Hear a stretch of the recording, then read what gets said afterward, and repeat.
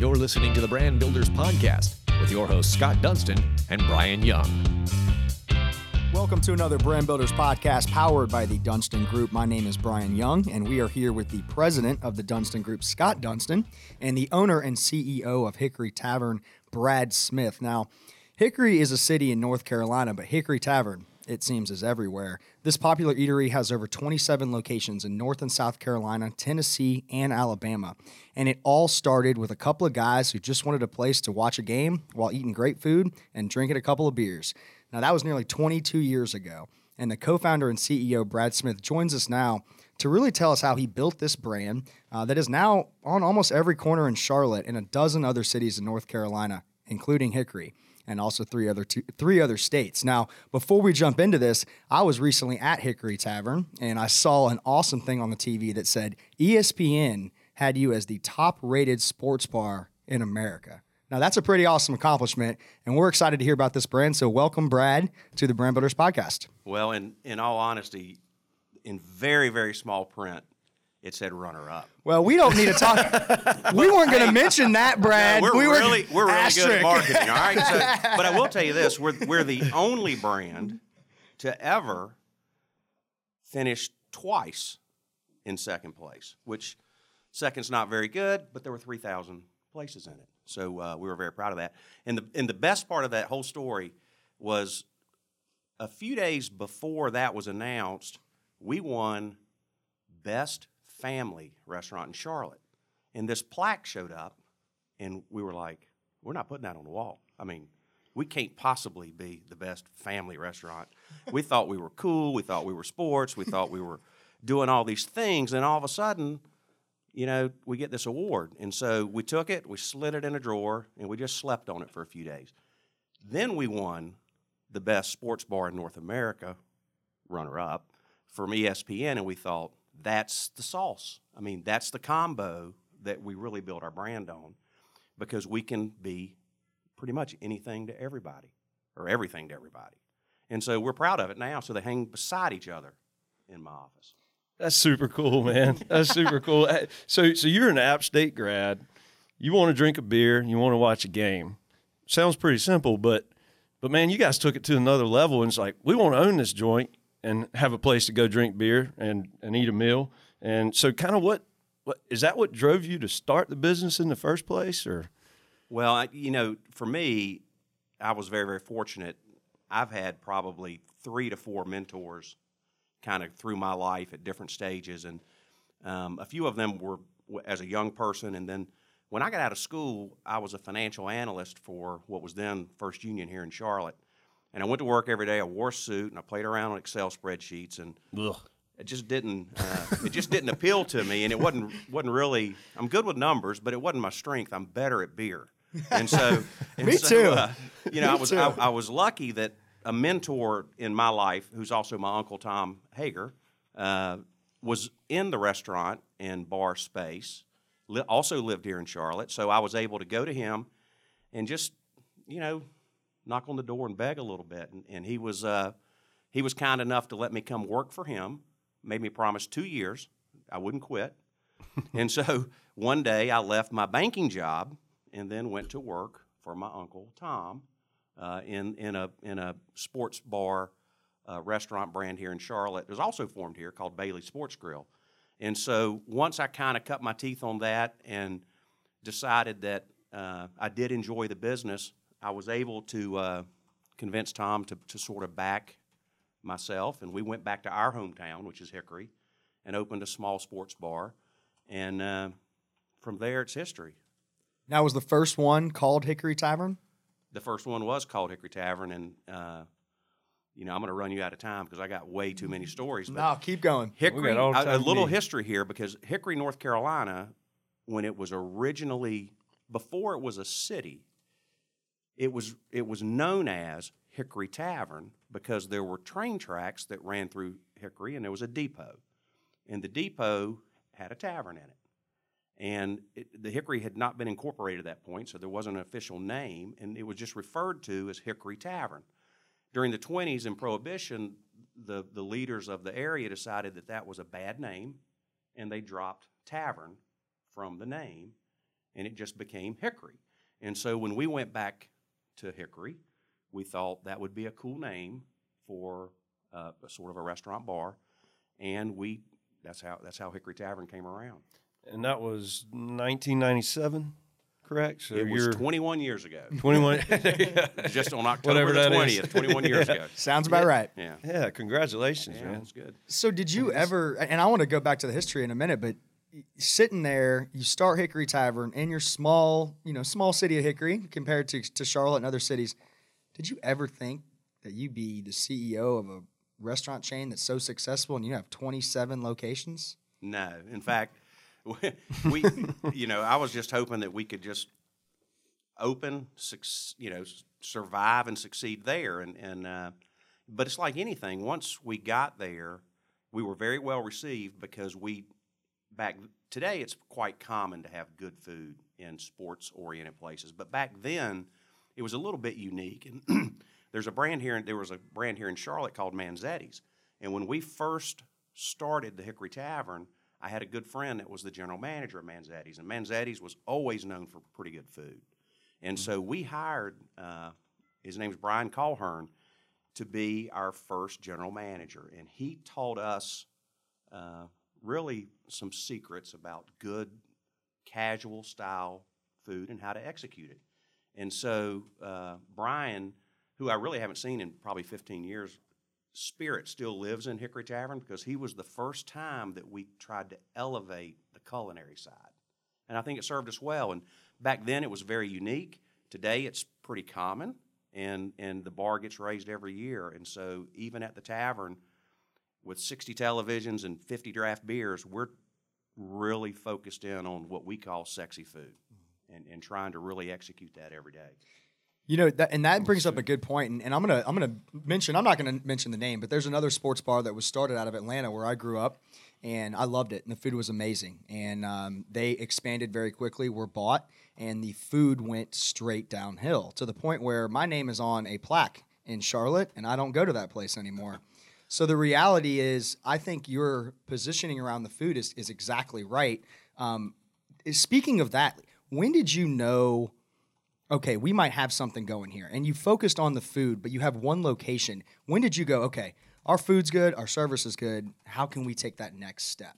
And then the other thing is, what made that leap of faith? What did you say, hey, well, we're going to do another one, and another one, and another one, and now 27 later, where's the other one going? Yeah, well, for us, we literally we started in Hickory, we did the one store, and then another location. We had a real estate company go find and try to match Hickory demographics. And so they with computers and stuff, they can go figure out average income, population, et cetera, similar city. And we wound up in Spartanburg, South Carolina. So we did our second store there, and we had very similar success in that market. And I think after 2, we started thinking, this is okay. But I didn't really know what I was doing. I mean, it was just survive and advance. And it was all about, our philosophy was, if we like it and we're having fun and our team's having fun, then surely this will work out. And we crossed our fingers and we just went forward. And fortunately for us, it did work out. And so we added about a store a year for a long time. We didn't have a ton of capital to throw around. Banks don't love lending to restaurants. And so that was what we could afford to do. When we really thought we had something was just a random cold call from an investment banker one day who had just sold the before-mentioned restaurant that you have your name on the wall. And that restaurant drew a lot of attention in the investment community because at the time, the investment community was all about these social gathering spots. And the brand you referred to was a pioneer in beer. And this was back before there were 27 breweries, all over town and all these other things. And so they were beer forward before it was cool. And the attention they got drove their multiple up. They eventually did a deal and sold to a group. So the investment banker that represented them then said, well, shit, I'm going to go find another brand that's similar. And so he came to Charlotte, and lo and behold, there we were. And I picked up the phone, which is rare on a cold call, and ended up in a conversation with him We were both headed to Vegas for a conference. I went and met with him. I loved what he had to say. So I took it back to my partner, Tom, who I wasn't sure how he'd react, and he was like, let's continue talking to him. And then once we met some equity groups, they were really pro social gathering spots for the next 5-10 years. And I didn't know that. I mean, we were just trying to do our thing. But after learning kind of where they thought the industry was headed, we kind of thought maybe we do have something. And so we did a deal as well. But the good part about our group, and I'm not familiar with the group with the other brand, but they're pretty much hands off. They allow us to be who we are, and it's not a huge equity group. It consists of 2 people. So there's not an army of analysts, just 2 guys, 2 cell phones, and a meeting every quarter. And so they've allowed us to keep our culture, I think, which is very valuable. And at the top of that, of our culture, really centers around great people and sexy food. And so we won't forget that. Yeah, that's awesome. And you guys obviously focus strongly on great service and great food. I was at the Metropolitan, right? I was at that location, last week. And I tell you, not only was our waitress just sharp, friendly, fun to talk to, but as our meal was coming, our drinks and everything we had ordered, one general manager came by, asked how we were doing, and then towards the end of the meal, another manager, I assume, came by and asked how we were doing. And man, so that was like 3 touches within, an hour lunch that was very kind, very friendly, very service oriented, along with a great meal. Is that how you define great service? And how do you, through, I don't know how many employees you all have, 1,000, whatever it is, how do you keep that culture and service communicated from the top all the way to the table like that? Well, I can tell you I'm excited to hear you say that, because it is funny. Our first board, this is the value of a board, by the way. So when we did our deal, we got a board, and I have an all-star board. The people that are on my board are the leaders in the industry, and it's amazing to me. And so one of them, who's the sitting CEO of Ruth's Chris Steakhouse, came to me at the very first meeting. He said, "Tell me, what's Hickory Tavern stand for?" And this was 4 years ago, and I'm kind of fumbling around. I'm like, well, we got good food and good service and sports and all that kind of stuff, and I just didn't really know how to answer that question. I'd owned the company for 17 years and couldn't concisely explain it. And he handed me a business card of a friend of his who's a organizational behavior specialist. He said, "Call my friend." He said, "We all struggle with that question, and he can help you better understand your culture, because you need to be able to explain it. Your senior team needs to be able to explain it and coach it, so that all your team members get a consistent message." And so we underwent a process. It took, 10 weeks. It took $100,000. Yeah. Think about that for a minute. $100,000 for us to put together a 13-page little booklet. We call it our culture document, and it's called Craveology. And it's very simple, that a back-of-the-house line cook can understand it, and a general manager can understand it, and it's common language. And I'm very proud of the fact that we did not write it and then stick it in the drawer. So every day we talk Craveology. And so there's not a meeting in our company that doesn't begin with, we may not read the whole 13 pages because it takes about 21 minutes, but we will read a paragraph or two to keep it front of mind and talk about it. So I'm confident that all 2,500-ish team members in our company are familiar with it. Some know it better than others. Some live it better than others. But the purpose for everyone in our organization is to create your craveable experience, which can be different for different people, and they all know it, and we're trying to live it 100%. And when we get there, that experience will happen 27 stores 100% of the time. We're still chasing it a little bit, but it's good to hear that. So that 100,000 has paid for itself. I'm sure just through culture. And I mean, I believe so. Look, if I'm having that experience, chances are the majority of other patrons are having that experience, and that's what brings people back. It has a huge and craves your brand. It has a huge focus. There's a section in there about Hickory Tavern hospitality mentality. That's what we call it, and we've changed our focus on how we make people feel. You know, to us, it's always about quality meal and all that, but at the end of the day, it's how do you feel when you leave? Do you feel good? If you do, you tell others. If you tell others, more people come. I mean, it's a self-rewarding thing, and so. It's a little more touchy-feely than it used to be because we used to measure everything off these shopper reports. You know, did a drink get there in a minute? Check yes or no, you get X amount of points. Now that questionnaire has a lot to do with did we make a connection? Right. And we believe we do that with people because this is another kind of unique situation of today's circumstances. In Charlotte, there's 20-some-odd breweries, right? And they've taken their share of beer drinkers and all that kind of stuff, right? And I love those places, and we support them. In fact, we pour their beers. But when I go to a brewery, I'm sitting at a picnic table somewhere, and if I want a beer, I get up, and I walk in there, and I wait, and I get a beer, and I go back out. And if I want food, I walk over to the food truck, and I order it. And everyone loves that. There's something organic about it and cool. But what's not there is service. And that's the thing that we double down on with our Craveology. And we think at some point in time, the general world's going to say, you know, it was pretty nice that girl came over and talked to me, or that guy did, and made me feel good and got my own, and they got the beer for me. You know, and so I hope that sometime in the near future, that kind of comes back into vogue. And if it does, we want to be the leader in our segment. Well, I mean, I think she asked how my day was going and all that kind of stuff, which is cool. Great. I mean, she acted like she cared, and that does mean something. I think everyone wants to that feel cared Craveology about. book says, welcome, cared for, and important. Well, That's our goal for everyone that enters our building, whether it's the Coke guy, a guest, the beer delivery guy, whatever. Did they leave welcomed, cared for, and important?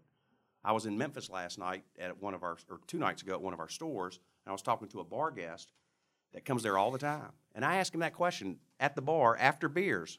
I said, did anybody in here today make you feel welcome, cared for, or important? And he goes, today wasn't the best day. And I was like, really? Tell me about it. And no one invested in him that day. They just didn't. Some other days they do. Right. And so hopefully we can do that more consistently and do it better. If we do that, we'll be a unicorn. Yeah, because it just doesn't happen. Well, it's just amazing you can make that happen with that scalable size you've grown this thing to. I'm curious a little bit about your competition, and it seems to be, and you can correct me if I'm wrong, a really crowded space. Where can you go dine? Where can you get drinks? Where can you watch a game? Just curious how like the fast casual is affecting your market, like places like, I don't know, Viva Chicken, or just places where you don't get waited on. And I think you just alluded to some of that with the service piece. But is that a big concern in the market? Yes. And, yeah. And I love all those places, and it's right. It's interesting because not only do they have a price point that's attractive, but you don't tip. Right. In our segment, there's you add 15 to 20% for a tip, and one of the things that Quick Casual's done that I respect is they've simplified. I mean, like so, Viva Chicken is one of the brands you mentioned. Probably is known in Charlotte as probably one of the best. That's great in the Southeast, maybe as one of these quick casual places. They do very few things, and they do them extremely well, and they do them over and over and over again. And then you see other brands that quick casual brands that have focused in on that. I respect that because the tavern tries to be a lot of things to a lot of people, and that makes it challenging to operate. And we're living in, I believe, in a very, very tough operational world where we try to do all of these things, and they're very narrowly focused. But that being said, that again is our sauce. I mean, this is no joke. Last month, in one store out in our Ballantyne location, I went to a wedding, a funeral, a birthday party, and a rock and roll band, all in one weekend. One weekend. Nobody can do that. Right. And we have an operations team at that particular store led by the lady, Nicole Sharp, that just rocks. And when you can appeal to all of those things, and I attended all those. Those were people that I knew. I wasn't there just to work. I was there as a guest. It was awesome to go there and watch a band perform on Thursday night till 1 o'clock in the morning, come Friday afternoon to a birthday party, come back Saturday for a wedding, and then unfortunately Sunday for a funeral reception. It was just over the top. Absolutely. Flexibility. And you mentioned something about music. That's something new you guys are doing, right? It's all good. Hey, man, you're bored. Of course your phone's going to ring. Get it if you need to. That was probably one of my investors or something. Somebody's trying to buy a Hickory Tavern right now. This is the power of the brand, everyone. This thing almost never rings. That's embarrassing. No, music is something cool, and I know, Scott, you love music, and so I do too. And I unfortunately turned 50 in March. Congratulations. Well, yeah, the over-under. Beast alternative, man. That was the over-under that my friend set, so we'll see if we get there. But I've always wanted to do a music hall at some point in time. And Tommy, my uncle, is into music. He said he's in. My brother loves music. He's in. I'm very busy with the tavern. Don't have time to mess with it right now. But we did decide that we would raise the bar at the tavern a little bit and cut our teeth on music, And so I took an active role with a couple of stores that have general managers that love music, and we put some staging in, some lights, and we kind of lifted the budget a little bit and went to the next level of entertainment just to kind of monitor it and see how it impacts our brand. And now we started with one store, now we're up to 5, and my hunch is that over time we'll probably be doing it at all. We do music at all of them, but elevated music at about 5 stores. And, I saw Scott last night, and to give you an example, we flew a guy in from Louisiana that's really, really good. His name's Guy Thrigdon. Put him up in a hotel. He's playing 3 gigs. We had to rent all the equipment. We would have never done that, 2 years ago. And so now we're, hoping that'll pay off. So you mentioned a lot about, family, being local. I think a lot of people want to buy from local. They don't necessarily want to go to a chain. I think Hickory Tavern's done a phenomenal job of being in the space that they're in, right? No matter what city they are, they don't feel like a chain. It's not an Applebee's. It feels like that's your hometown sports bar. And I got a good example. I live right off of Johnston Road, and my neighborhood backs into McAlpine Creek Greenway, and I have an 8-month-old. And your Hickory Tavern in Ballantyne has been one of our favorite restaurants, because I never knew when you walk into Hickory Tavern, I used to go to the right. I'm going to the bar, I'm going to the stage. Well, now I'm walking in with a baby, I'm going to the left, right? So when you go to the left, it's a lot different, right? But you think about the culture that you've developed. I can now still to the bathroom. Yeah, that's right. Yeah, it's cool. You can do both. I can hide the baby in over here. But me and my wife love that, because you have no idea when you have a newborn how important it is to still live your life, get out of the house, go watch a Panthers game, even if it is just the first half. Have somebody bring you food, have some beers, and be in the same environment where the other side of the bar is going crazy as well. So you almost feel like you're at the game when you're not. So I think you guys have done a phenomenal job of taking both of those, and you brought it together at the beginning of this conversation, being a best family bar, being the best sports bar. So I think you've done a great job there. And, we're going to wrap this up, but I want to know from you, what's next? I mean, you guys have the sexy food, the great atmosphere, you're bringing in bands. What's on the horizon, and what can we see from Hickory Tavern in the next couple of years? Well, I'm so excited because about a year and a half ago, we hired a new president of our organization. His name's Paul Baldessaro, and Paul is so talented. It's just amazing for me to go to work every day and see that he's there. And it took him 4 or 5 months or so to get familiar with the brand, and then he started really running everything probably about a year, maybe a year and a half ago. And he's touched every facet of our brand, from quality to service to cost controls. And it really was time. I mean, I learned that I was pretty good at 4 or 5 stores, but when you get to 26, 27 and want to be 50, it's time to sort of professionalize the team a little bit. And I'm there now as a cheerleader, a culture keeper, sort of set some guide rails maybe as to where the brand wants to go. And then he's just an execution monster.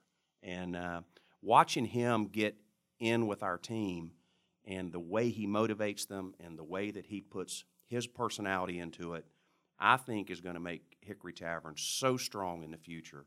And because of his coming into our brand, we took some time to kind of settle in, and I'm happy to say that after taking 12 months off, we just signed another lease in Morrisville, North Carolina, which is near Cary, and are actively searching for 2 more. So I hope in 2019 we'll add 3 units, and I think that just as a rule of thumb, we will improve our operations across the board, and they're already pretty good.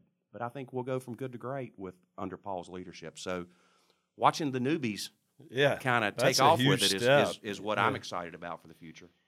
What's the best way for people to follow you? Do you guys have Instagram, Facebook, and if they want to get in contact with you or find a location? We do all of that. In fact, that was another new ad is we have a whole social media team at our office, and so it's the basic stuff: Facebook, Instagram, of course, to the web, and it's thehickorytavern.com is our website.